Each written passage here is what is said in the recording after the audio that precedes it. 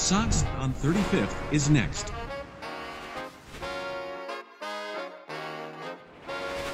Doors open on the left. How's it going, everybody? My name is Duke Coughlin, and welcome to the Sox on 35th podcast. We are back with another exciting episode covering your Chicago White Sox. As always, I'm joined by our panelists, Jordan Lazowski and Nik Gaur. We will also be joined by special guest Nick Murawski later in the episode. But for now, gentlemen, how are we doing? I won Sox math. That's the only highlight from the week for me. I'll be honest with you. Like, I didn't enjoy this week of baseball. I don't know if anyone else did. I didn't. Yeah, I mean, it was rough. It was the kind of thing where the games that they won. Well, I went to the game on Friday. That was fun, the Robert walk-off. But other than that, the games that they played well in, I was always busy and didn't get to watch, like the first Yankees game of the doubleheader, for example, or also the one before that. And the games that they lost were the ones that I had free time and had it on either in background or just watching. So one of those weeks, and 3-3 is like, it's not the worst. When you look at the schedule, you see at New York and versus Miami, you probably take that, but at the same time, you should have done better. So it's annoying, but whatever. And I think that's the reality of it too. And we'll get into it more. I don't want to ruin the whole episode, but it's how you win 3-3, right? 3-3, yeah, on the surface sounds fine. It's how you did it that I think becomes the most frustrating part of the week. See, I will say, if I'm going to do the flip side of that, it's nice to at least be critiquing how we're winning compared to just talking about us losing all the time. Fair. So I'm trying to still have the glass half full effect. As I've said before, the White Sox are just doing enough to keep me locked in. And another one of those weeks, just doing enough, not winning games they should have, and not closing out series. But we'll get into that because we have quite a bit to cover, and I'm sure Nick will have plenty to say about that. But before we get started, be sure to subscribe to the podcast on Apple, Spotify, YouTube, and anywhere else you get your podcasts. Also, be sure to check out the website at soxon35th.com, as well as following us on Facebook, Twitter, and Instagram at Sox on 35th. And without further ado, our interview with Locked On podcast host Nick Murawski.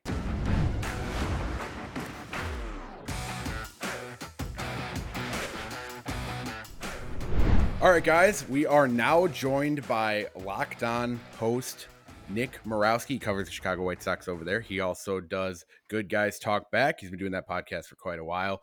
Nick, it's an honor to have you on the show. It's kind of a coming age thing. I remember being on your show a couple years ago, so it's really cool to be able to bring you over here. Let's just starting out. How did you become a White Sox fan? How did you become the Nick Murawski that we know today, who is pretty strong in his White Sox opinion and pretty strong on the podcast game? Yeah, well, thank you guys so much for having me. I really appreciate this opportunity. My parents were diehard White Sox fans. My grandparents were White Sox fans. My great-grandparents were White Sox fans. They grew up, a pocket of my family grew up on the south side of Chicago. By the time I was born, I grew up in Orland Park, southwest suburbs, and then later Lockport. I mean, that was just the language what we spoke. Ed and John Rooney were on the radio in summers when we were driving around. Hawk and Wimpy were on the TV in the evenings.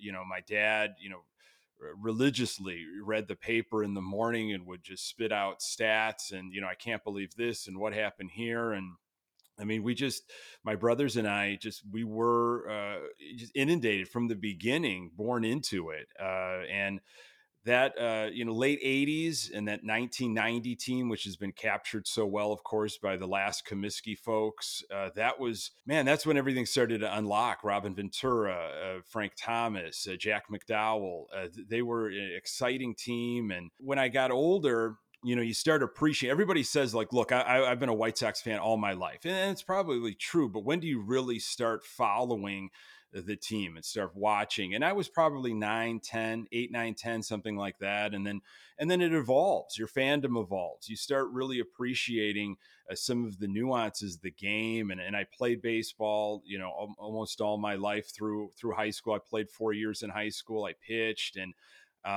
listening now to Steve Stone talk about, it's like, wow, I wish I would have paid attention when I was in high school and I was a player, because some of the things he says, I wish I had that mindset. And so every year, I feel like I've just been able to pick up more as a fan. But, it really started, from my parents and their love and passion and their memories for the White Sox. And just, man, it just continued and it just caught fire, as I grew older.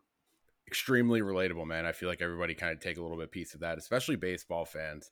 As a guy who pitched to myself, one of the biggest things I learned from watching the game as I got older was pitch sequencing. And that was something that just wasn't even on my mind when I was that age, because I was just trying to throw the best pitch every single time.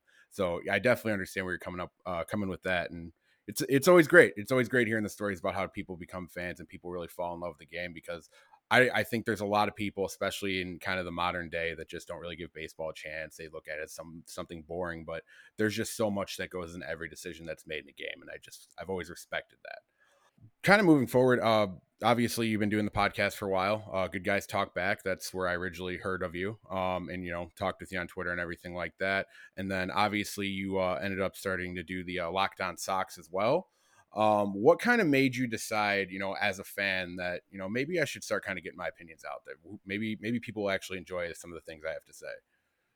I was a radio broadcast major in college and undergrad. I studied radio and TV. I did college radio. I called college baseball games. I did play-by-play. So I fell in love with that from that side of things. And I did some internships in Chicago at some radio stations. And I really thought that was good. It was going to be something that I was going to do. And it just didn't kind of pan out. And I went down different paths, and I got serious into improv in Chicago. I was at Second City. I was at IO. I was at Annoyance Theater. I was performing. I was like a full-time actor in Chicago, and then I got into elementary education. I became a teacher for a dozen years, and in the fall of 2018, I had some stuff going on in my personal life, and I needed a creative outlet. I was kind of missing a creative outlet. I needed something. And I just felt like the White Sox, of course, weren't being represented the way I wanted them to be represented on 1000 or on 670. No disrespect for them. We were in a tough spot in 2018 with the White Sox. Okay. And I wanted to hear a fan perspective point of view. I live and die with every inning, with every pitch, with every game. And that's my fandom. And I wear that to a fault. That's just how I'm wired. I've tried to change it. I can't change that. So I wanted to put something out there, and hey, maybe people can relate to this. Maybe it can hit them in a way that I have been hit with this team. And so it's become therapeutic. It became really a therapy thing. And, hey, if nobody listens, that's great, but I'm putting something out there, and I'll continue to put out. And I think it kind of caught on. This was our fifth season, believe it or not, that we've been doing this with my co-host, Pat Hester, who I went to college with and did college radio with, and who's been a diehard Sox fan all of his life. And then before last season, Sean Anderson, who was doing Locked On Sox, he just could not, he wasn't going to do CHGO and Locked On at the same time. And he contacted me and say, I'd like to refer you, to pick up Locked On. And a couple interviews later, and here I've been doing this for, it feels like forever with the way this team has been playing. But that's kind of the long and short of it. And I think you kind of pick up on what kind of gets a lot of people into it in the first place. Like, I have this angle that I think I can bring. And you see when everyone tries to join in and they try and find, I want to get my thoughts out there. I want to get my opinion out there. It's like, what are you going to do that's different? What are you going to do that this is my style? This is my brand. And I think those who've been successful like yourself, it's like you find that niche, whether it's some of the background you have in the industry, but also just the background as a fan and someone who's knowledgeable about the game. I think you kind of hit it perfectly. It's like you find your voice the way you want to represent it, the way you feel it's not being represented. I think that's the coolest part of it. I appreciate that. Yeah, I think that's a good point, Jordan. And I think anytime you do anything creatively, it's like, well, what's going to separate me? How is this going to make some noise in sometimes in a crowded field? And it wasn't as crowded as it is right now back in the fall of 2018. I think one of our first recordings for Good Guys Talk Back, it was honestly the Manny Machado color of his glove and how things could go maybe the White Sox way, because it looked like he had a black and white glove in some photos. So in a way, Good Guys Talk Back was born in anger. when that didn't happen, and then Bryce Harper didn't happen, and here we are now, talking about 2 playoff wins, not series wins, now here in June of 2023. Yeah, it is. It's really wild how quickly things can kind of get off the rails. Actually, on the last episode, I went on a rant just about not being able to take a chance on a guy like Harper, or really go dive in and give the money that Manny Machado wants. But it's just kind of part of being a White Sox fan. I think you understand that just as much as any of us. It comes with a lot of baggage in the sense of, yes, it's nice when this team is good. It's nice when this team has prospects, but then you kind of really see that nothing is going to supplement that. And by the time they try to supplement it, it's almost it's almost like a last second type of move to try to salvage whatever is there. And Yeah, I've seen so much over the years. I've seen absolutely so much, and how they handle their free agents, or I should say, how they handle, players that are going to hit free agency. How do they handle the free agent market? Just everything. I've seen a lot, and I knew that when I started Good Guys Talk Back, and definitely Locked On, like, I'm here for good. Like, this isn't just going to be, I'm going to do episodes when it's fun and they're winning. I'm here to give it. Here's the facts, folks. Like, this is what's happening. I can give you the reality. And sometimes folks will say, why are you so negative? You could take it that way, but this is how it is happening for this White Sox team. So it's black and white, literally and figuratively. yeah, no, and that's what I've always respected about your style. I do notice that there are people who do kind of pop in and out when this team is good or bad, and I've always kind of been the same way. Whether they're good or bad, I'm going to end up watching them. I'm going to end up getting way too committed into it. I'm going to hit points where I think this team's going to turn around and then be disappointed in the long run, like we usually are. But speaking of, buying in, being disappointed, this past week of White Sox baseball has been a roller coaster ride of sorts. Especially with the way this Miami series just ended. 3 very winnable games, and for us to only grab one of them is incredibly disappointing, especially with how both Michael Kopech and Lucas Giolito pitched over this past weekend. So just kind of getting everybody's thoughts. Nik Gaur, I'll start with you here, buddy. How are you feeling about this past week White Sox baseball? What's the vibe? I mean, it's frustrating, which is difficult because when you look at the schedule and you see they won 3-3 this week, kind of like what we were just saying on the brief intro before Nick joined us, like, that's not bad considering the teams they were playing. But watching the games and following what should have happened, they could have been 4-2 or even 5-1. So it's frustrating, and it's also just the way that they're losing that is painful. For the most part, it's the offense. I think consistently we can all agree that even during their winning streak, the offense was scoring 2-3 runs and getting bailed out by the pitching being very good. And then, of course, on Sunday's game, you have the offense actually having an okay game. 5 runs is nice, but for once, the bullpen, for the first time, it feels like a long time, the bullpen is the one that came in and couldn't hold it. So it's frustrating because when you have dug a hole so deep that the White Sox have, like we say every week, there's very, very little room for error, even when the Twins aren't really running away with anything. So you kind of needed to go 4-2 and or 5-1, and you didn't. And now with the Dodgers and Mariners both on the road this week, that's another tough schedule, or another couple tough teams, I should say, where you wouldn't be surprised if it's a losing week. So it is what it is. They're kind of doing the classic White Sox thing of doing just enough to keep you watching, but not enough in either direction. And think of the vibes of it too. For them, it's like, all right, I think it was Berger who talked about it right before the Yankees series. Like, we needed that win against Detroit right before we went to New York. Now you have the exact other side of the coin, where it's, you just lost 2 games, you should have won. You had 3 outs to get with a lead, and you lost both of them. Now you have a day off. Now you got to sit with it that extra day. We've all played baseball. We know how that feels. Now increase the magnitude to whatever it feels as a major leaguer. Now you got to go play LA, who's just, even on a down year, is a powerhouse. And then you got to go play Seattle. It's like, the fact that they lost these games is one thing. But again, when you talk about the vibes as a fan, that's one thing. When you talk about the vibes now that you have to control in a clubhouse, it's a lot on Grifal's plate right now to make sure that he and the leaders in that clubhouse, it's like, we got to literally forget about this as quickly as possible. And the rest of the schedule is not going to be kind to you just because you had a couple bad games that you should have won. It was such a. I really was impressed with the starting pitching, especially in the Miami series. I mean, maybe 2 earned runs over however many innings, and the starting pitching has been pretty good aside from Lance Lynn, and the bullpen has turned things around. And the meltdowns on Saturday and Sunday, to the points that have already been made, you have to win those games. This team needs to win on the margins. They're staying afloat because of a forgiving AL Central, which I'm sure we can, talk more about. I just, even going into Miami, I was like, well, they're kind of the way they're winning. I just don't think is sustainable, and then they explode for some runs on Sunday, and you have back-to-back doubles. Romy Gonzalez comes through.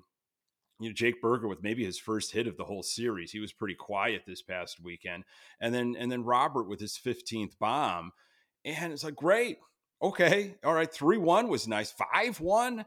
This can't happen again.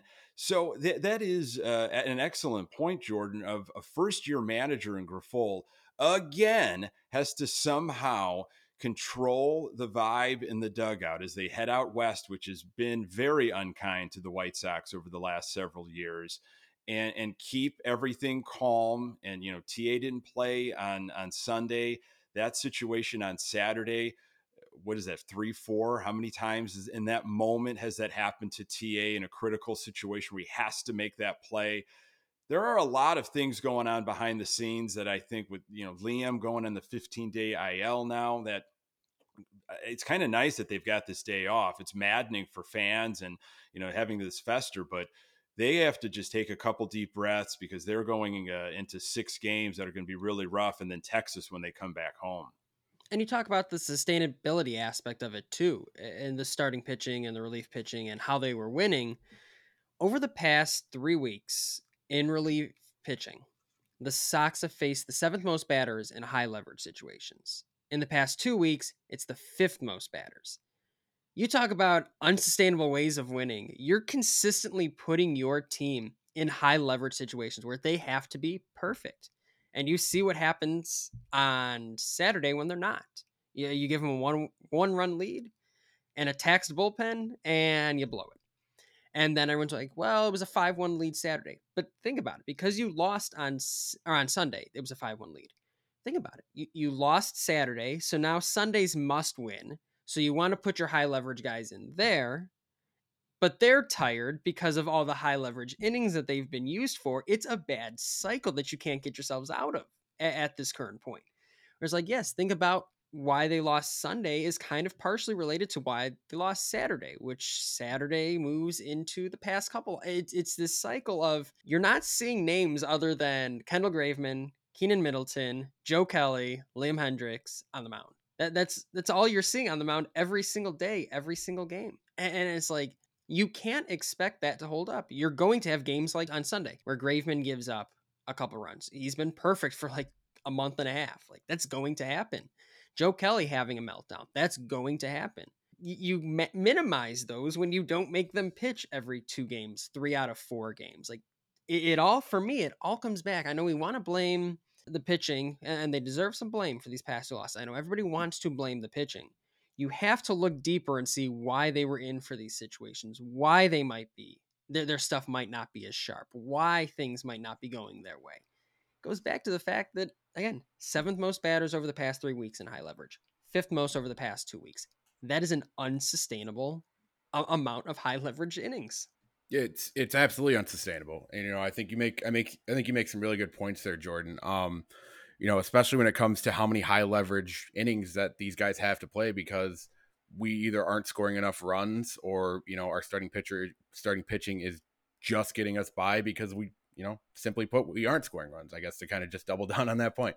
I think there is blame to go around, but obviously the elephant in the room is that the White Sox just are not sustainable on offense right now. They have these explosions, they have these good runs. They have these times where they are, they take advantage of situations like we had in right field, with the Jake Berger ball just falling, or the Luis Robert double.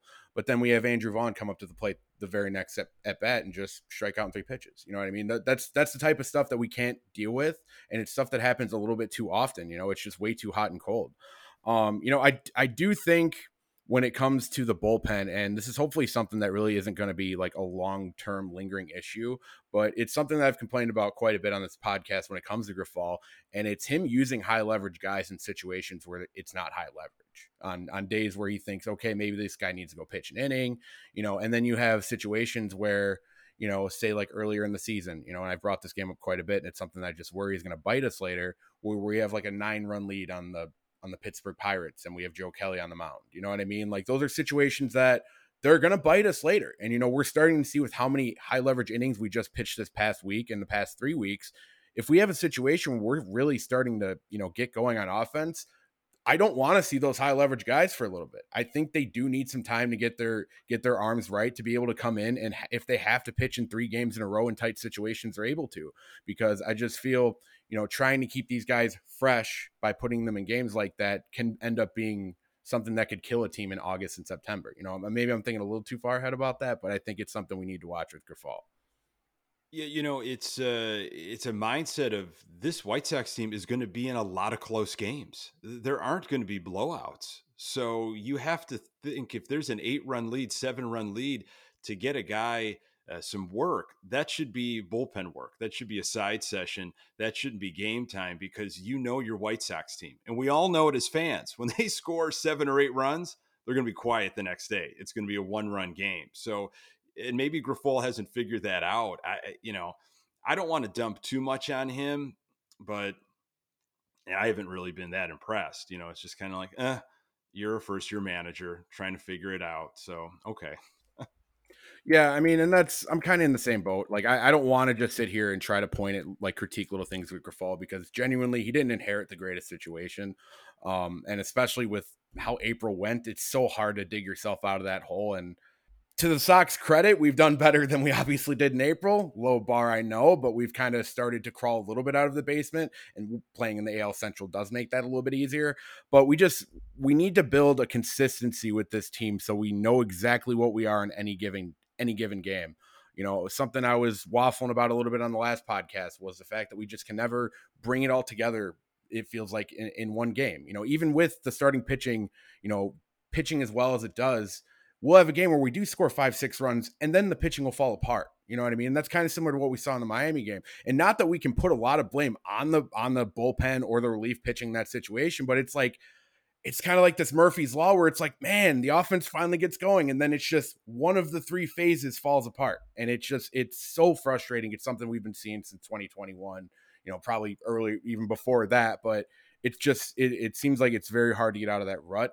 And even when this offense does score runs, that's when the pitching decides, oh, well, we're not used to pitching with a lead like this. So, but regardless, speaking on the pitching side of things, I know we've been giving the starting pitching a lot of credit, and Nick, you brought this up earlier with your starting pitching point, but with in regards to Lance Lynn, this is something we've been discussing on the podcast for the last few weeks. Obviously the DFA conversation starts getting a little louder after every start like this, but for the sake of finding another starter, that does make that very difficult, especially with a guy like Davis Webb, who's out for the entire season.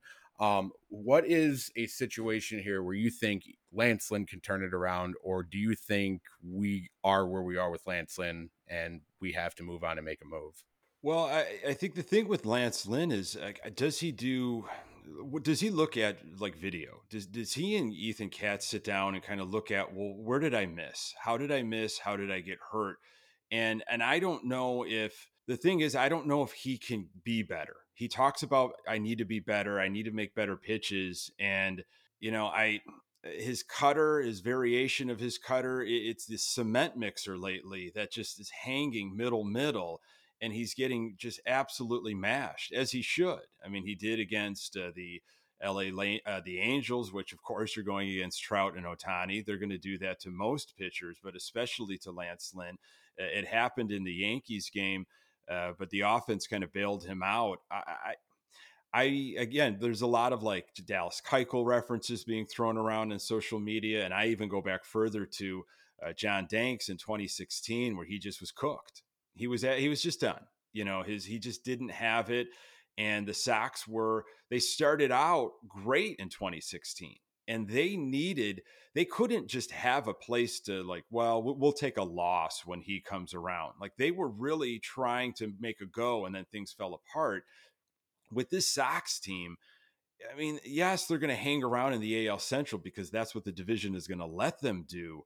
But if they really want to be serious, I just don't see how you can continue to go with a non-competitive Lynn unless unless he completely changes his approach. But I haven't seen it lately. Like it's the same thing. He's doing the same thing, making the same mistakes. And that's what's really maddening and infuriating from a fan perspective is I thought you were going to get better at that. That was the same pitch you made on an 0-2 count. And what you think was going to happen? Like these guys can hit, even if it's an 8 or 9 hitter, they're going to take care of that stuff that you're throwing middle.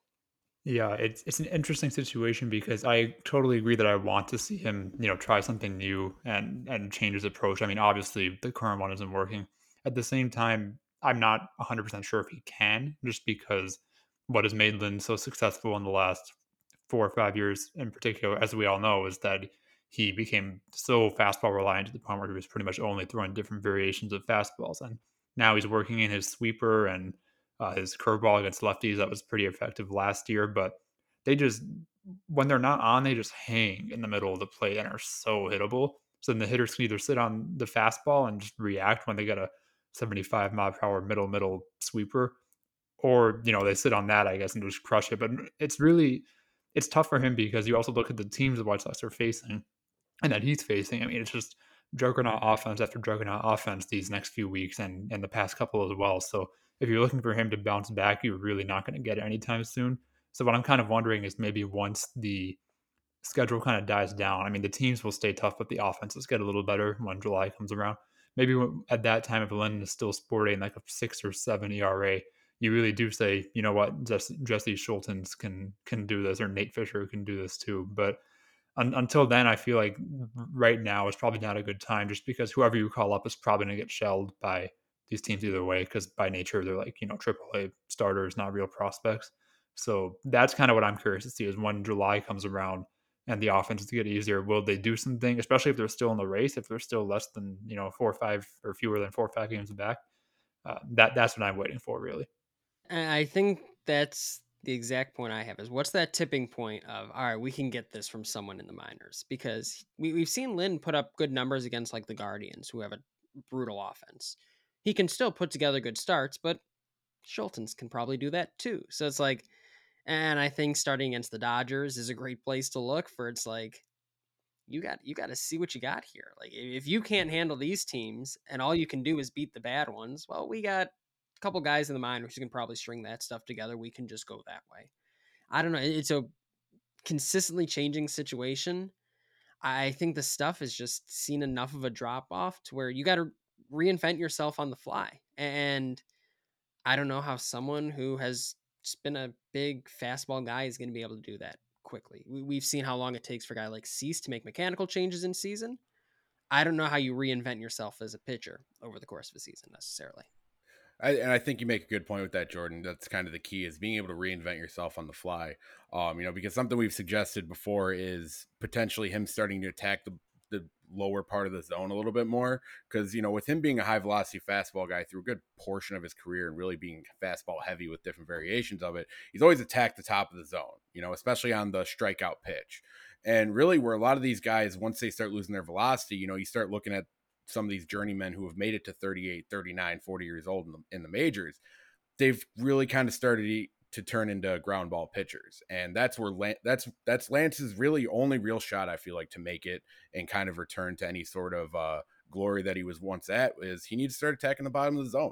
I don't want to see any more high fastballs that are just going to float.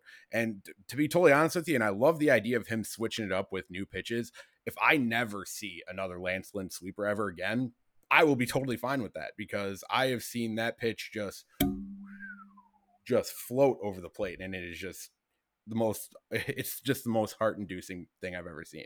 So I really think with Lance, like, the big thing with him is he just needs to start really adjusting who he is as a pitcher, realize the strikeout numbers probably aren't ever going to get back to where they were, that velocity is probably not going to get back to where it was, and start working within yourself with what you have.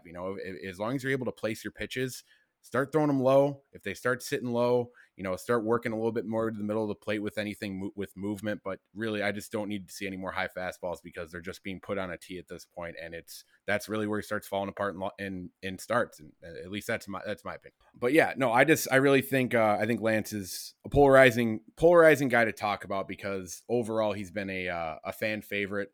And, obviously every team needs 5 starters and, genuinely we just don't really have that right now outside of the minors. And it's hard to gauge how willing this team is to start picking up guys that they like in AAA and really bringing them to the majors because they don't want to stunt their growth, because they see them as a potential long-term piece, or B, if they still have this idea that they want to contend, you know what I mean? Because usually when you're trying to contend within the season, you're not trying to bring up guys, you're not trying to use options, you're trying to be a little bit more aggressive per se, but unless the White Sox make a move, it's kind of hard to say if they're going to be aggressive or not, you know what I mean? And it's hard to say, Kenny Williams can say whatever he wants at the bar about how excited he is that this team will win the AL Central, but it's hard to actually, see it unless this team actually decides that a guy like Lance Lynn's going to be held accountable as much as we all like him. But moving forward here, Jordan, I'll let you start off the top with this because I know your favorite thing to talk about is the lineup and especially the leadoff of the lineup, as we've all heard this past year. At what point do you really consider, a guy like Tim Anderson or Andrew Benintendi kind of getting moved around in the lineup? I know Benintendi's kind of been moved really everywhere outside of the 3 or 4 hole because obviously you can't bat somebody with no home runs in those spots. But Tim, that's kind of the big one. Do we continue to see Tim in the leadoff? Would love to hear your thoughts on this. I, as a long time, not necessarily total believer in Tim Anderson in the leadoff spot, I don't have much of a concern moving him, to be completely frank. I think from a fan perspective, this has been the most frustrated I've been in what we've gotten from Anderson over the course of however many years he's been with the team. The clubhouse leader, the leader that this is your guy right here. And this is what we've gotten from him so far. It hasn't been a ton. It really hasn't been super productive. A bunch of singles at the top of the lineup, not really working any walks, not really working any counts. I mean, he's hitting 300 over the past 15 games. Okay. Is that enough? I don't know. I haven't always totally thought it was. The reality is when he's going really well, it's hard to move him out of that spot.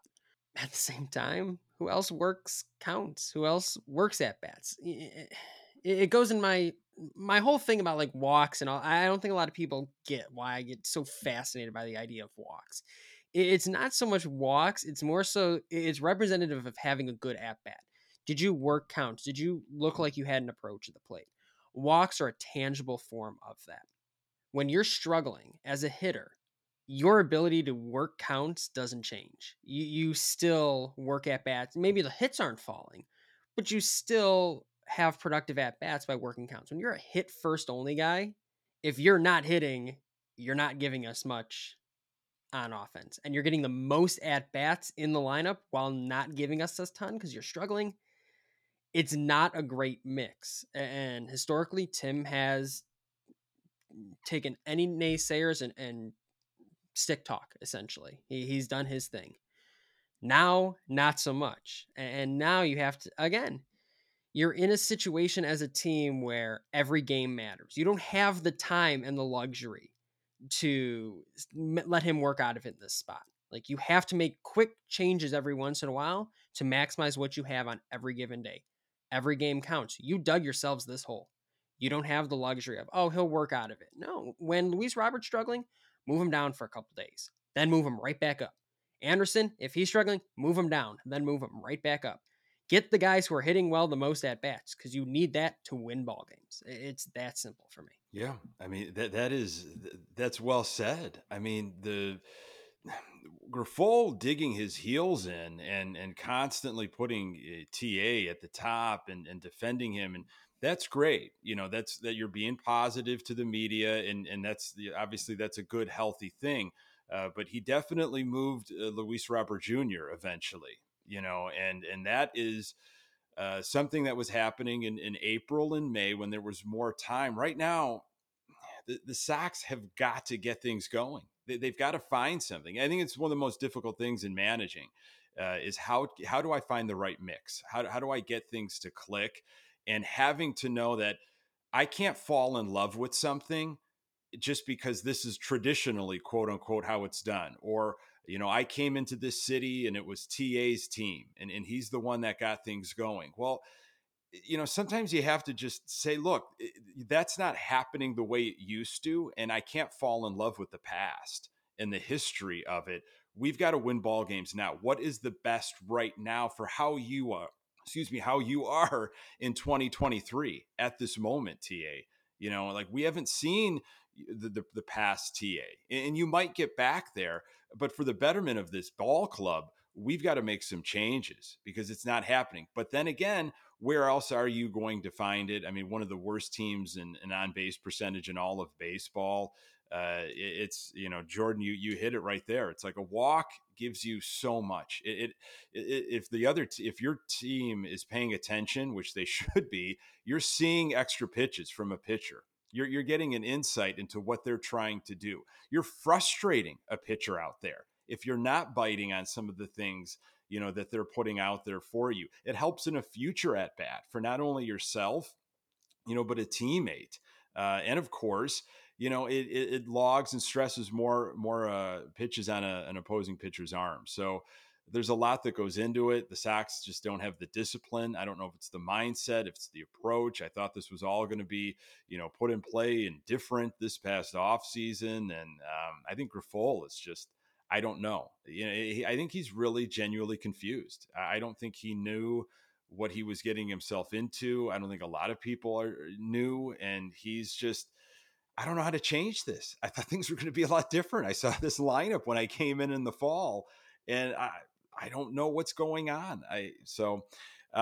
Long story short on that, honestly, I think Tim Anderson is going to stay at 1 until Grifol figures it out himself that he's got to make a change. Yeah, I agree with you there. I mean, I'm on board where I would change it, but I don't think it's going to change just because it kind of goes against everything Grifol has said, his whole MO. And when you talk about who you put in his place, you're both right that it's difficult because nobody is really working counts. Like there are times when I would feel comfortable putting Moncada in that conversation, but he looks like a shell of himself for the past month or so, arguably longer than that. And Benintendi, like he's getting on base.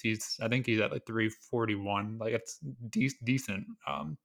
But if you're going to supply zero power, you'd like to see it a little higher. And obviously he's a lefty, and he's a lot better against right-handed pitchers. He would still need someone else to lead off against lefties. That opens another issue. So it's tough. And I mean, while we're on the subject of lineups, I think that it's been a really hot topic over the last few weeks because of Jake Berger, which I know we've all talked about a lot in terms of, I mean, we all agree that he needs to be in the lineup. I don't think that's up for debate anymore, but more so the idea of when everyone's healthy, who do you take out of the lineup, etc.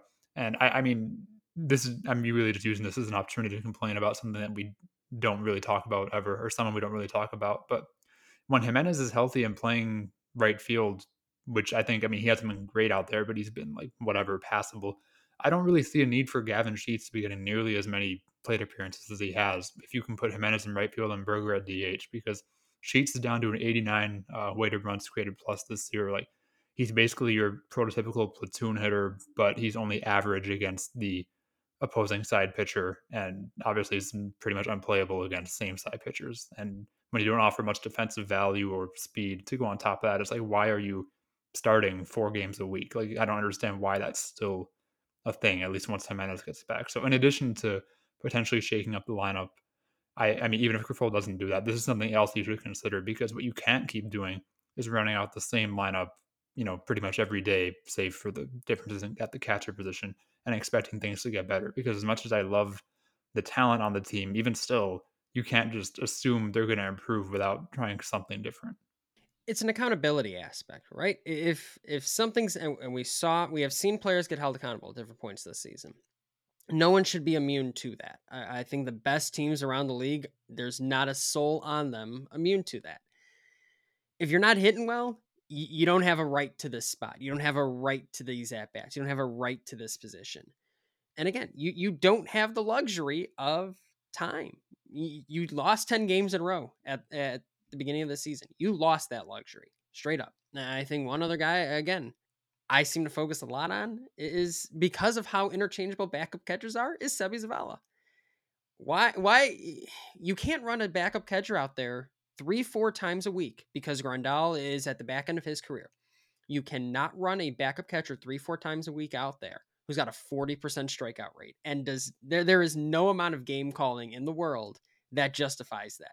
Let Carlos Perez try it. There's got to be someone on the waiver wire who can try it. That is such an interchangeable position that it's just a microcosm of an overall unwillingness to change things up when the situation calls for it. I get sticking with your guys. I agree with publicly backing your guys in the mind of Grifol. I don't think he's doing anything wrong with that. I think it's the behind the scenes of we got to make something up different, to do something crazy with this, just to shake it up and to show guys like, hey, no one's immune to accountability on this roster. If we have to DFA everybody's favorite backup catcher because he's not hitting, we have to do it. There's not enough game calling in the world. You can't convince me otherwise. If it means moving the top 2 hitters out of their spots in the lineup and putting someone else up there, it's doing it. Like, that's the sort of change that needs to be required. And the only other thing I'll say is Clint Frazier for leadoff man. You heard it here first. I was waiting for the Clint Frazier point. Just waiting for it. It is 2023, and I am standing Clint Frazier as a Chicago White Sox. How did we get here? Like, listen, how did this happen? I'm right there with you though, dude. I love Clint Frazier. Like, I don't know about necessarily making him the leadoff guy, but he's a guy every time I see him in the lineup. Like, yeah, I breathe a sigh of relief. I know I'm going to get a good at bat from him every single time, and that's kind of the important part of it. Nick, I thought you touched on something. Well, Nik Gaur. I thought you touched on something really well. Nick Murawski, you also made some great points. I don't want to side with one Nick over the other. Yeah, way to insult our guest. Nice going. Podcasting 101. You got a tough spot here. But I do think you made a good point when it came to Benintendi potentially working in the leadoff, because people could say what they want about his power numbers. People can say what they want about maybe his, on base percentage isn't as high as they would want it to, which is still pretty high on base percentage, especially when you consider it on this team that just flat out doesn't get on base. Steve Stone brought it up, and I agree with him on it because he's usually kind of the big Benintendi guy in the booth, but I can't remember a bad Andrew Benintendi at bat where he just came up there, just looked absolutely lost the plate, was just swinging away with lazy swings, anything like that. Like, even when he's striking out, it feels like he's working himself to account. He's still forcing that extra one or two pitches or fouling off something to get those extra pitches. And when you want to really it's kind of, with a starting pitcher, it's kind of like tearing down a tree, man. You gotta kind of chip away at him. And a good way to do it, even if you strike out or get out on a ground out or anything like that, is taking a lot of pitches. And I think Benintendi's done a really good job of that. And I think if we are going to move Tim, I think there should be a legitimate conversation about potential of Benintendi taking that role, because I think, he's good enough on base. He's a guy who can definitely, slap to either side of the field, which is kind of what Tim's been doing this year. We haven't really seen a power surge out of Tim so far. I think it's something that really needs to be discussed. And, overall on the lineup point, and I'll kind of close her out here, but I really think with Grifol holding people accountable, I thought he did a great job with Luis Robert, because it was very obvious Luis needed to be held accountable at that point, and it shows with the results that he gets.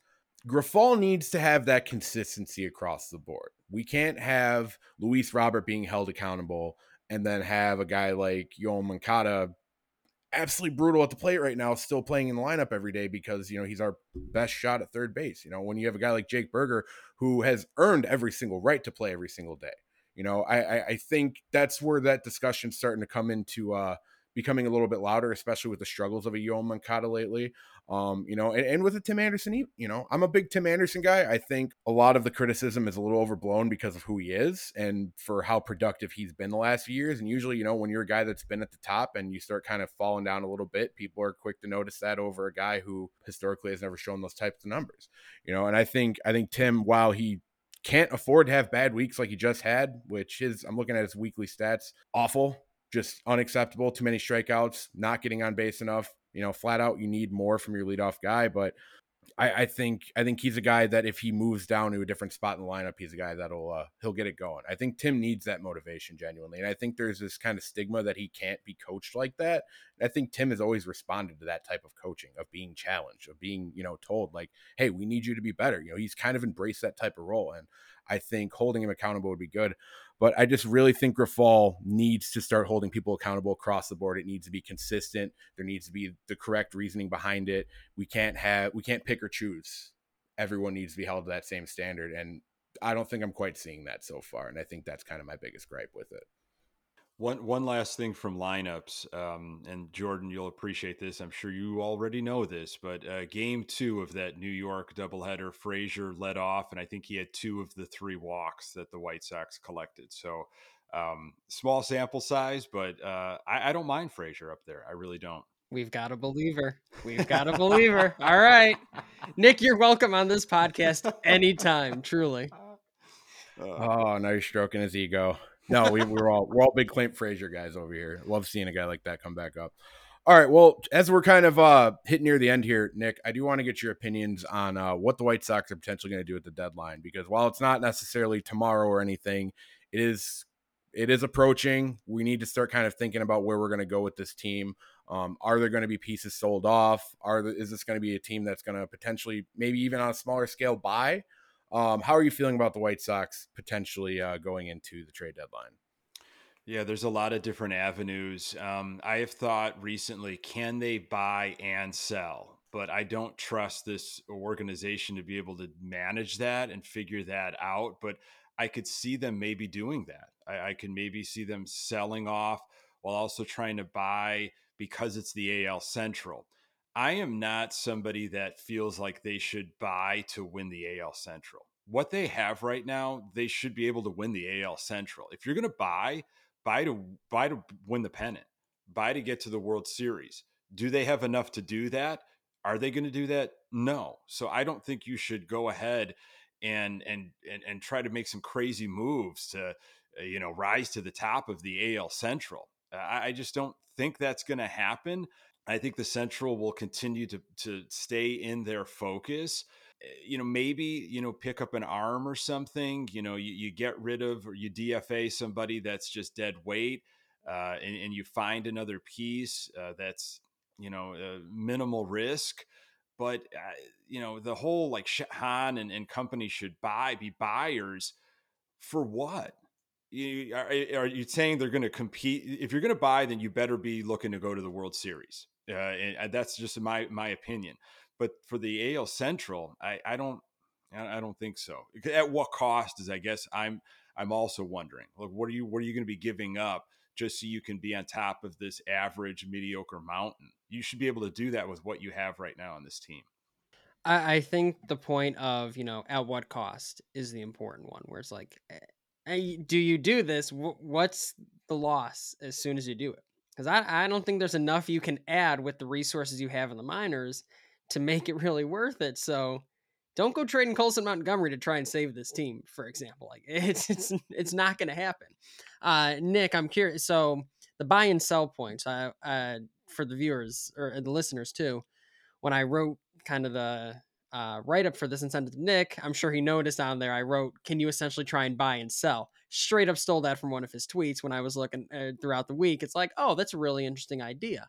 So Nick, I'm curious, when you talk about maybe the selling aspect of it, how deep would you go? How deep do you think they should look to go in terms of, like, if you were to try that buy and sell type thing, how deep would you try and go with something like that in this season at this deadline?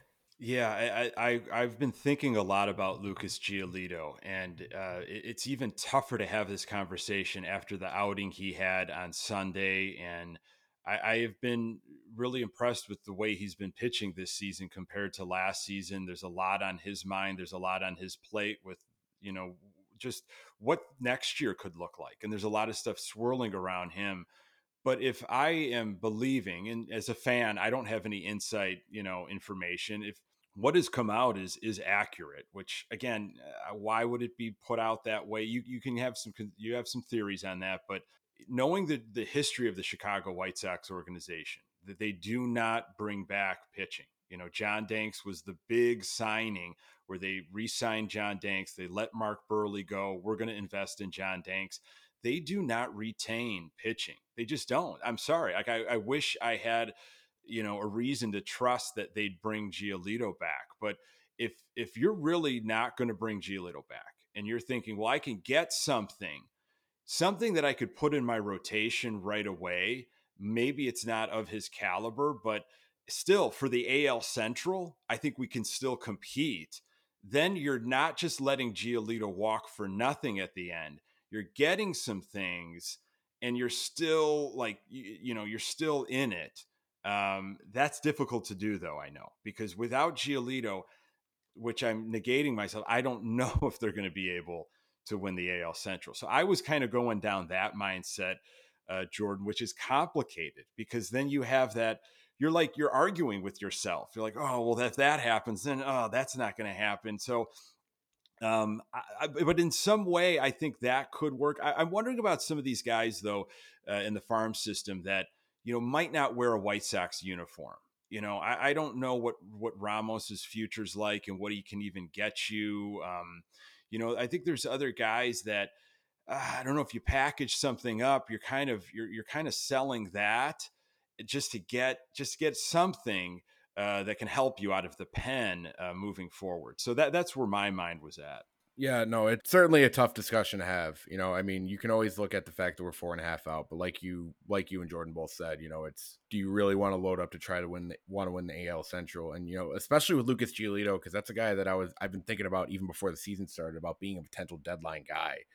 You really have to look at what's out there to offer. You know what I mean? Like, I think that's going to be the key is maybe don't go out trying to actively shop a guy like Lucas Giolito, but take those phone calls, at least hear what people have to say, and then kind of try to weigh the positives and the negatives. Like, is this a situation where we're going to punt? Well, maybe it might be worth it if a team that is really trying to make a run is willing to give us one of their top prospects. You know what I mean? Like, it has to be for good return. We can't just trade Lucas Giolito for the sake of trading him because he's gone after the season, especially if we are still in the AL Central discussion.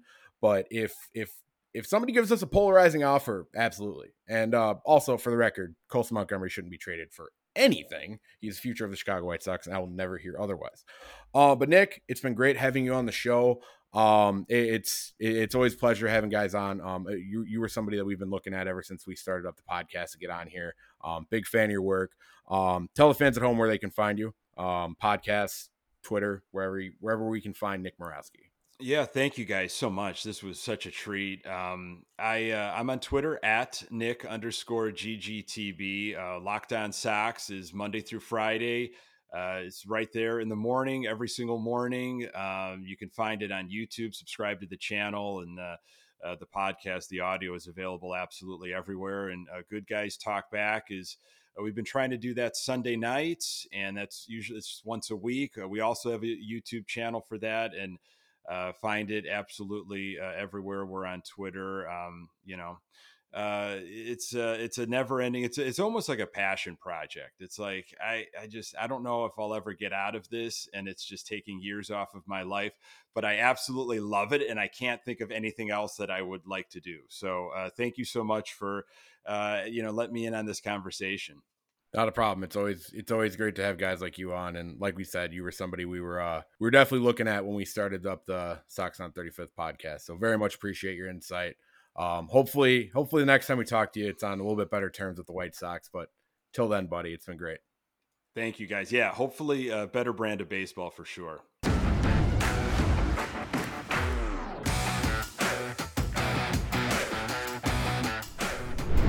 Well, ladies and gentlemen, that is all we have this week for the Sox on 35th podcast. Be sure to subscribe to the podcast on Apple, Spotify, YouTube, and anywhere else you get your podcasts.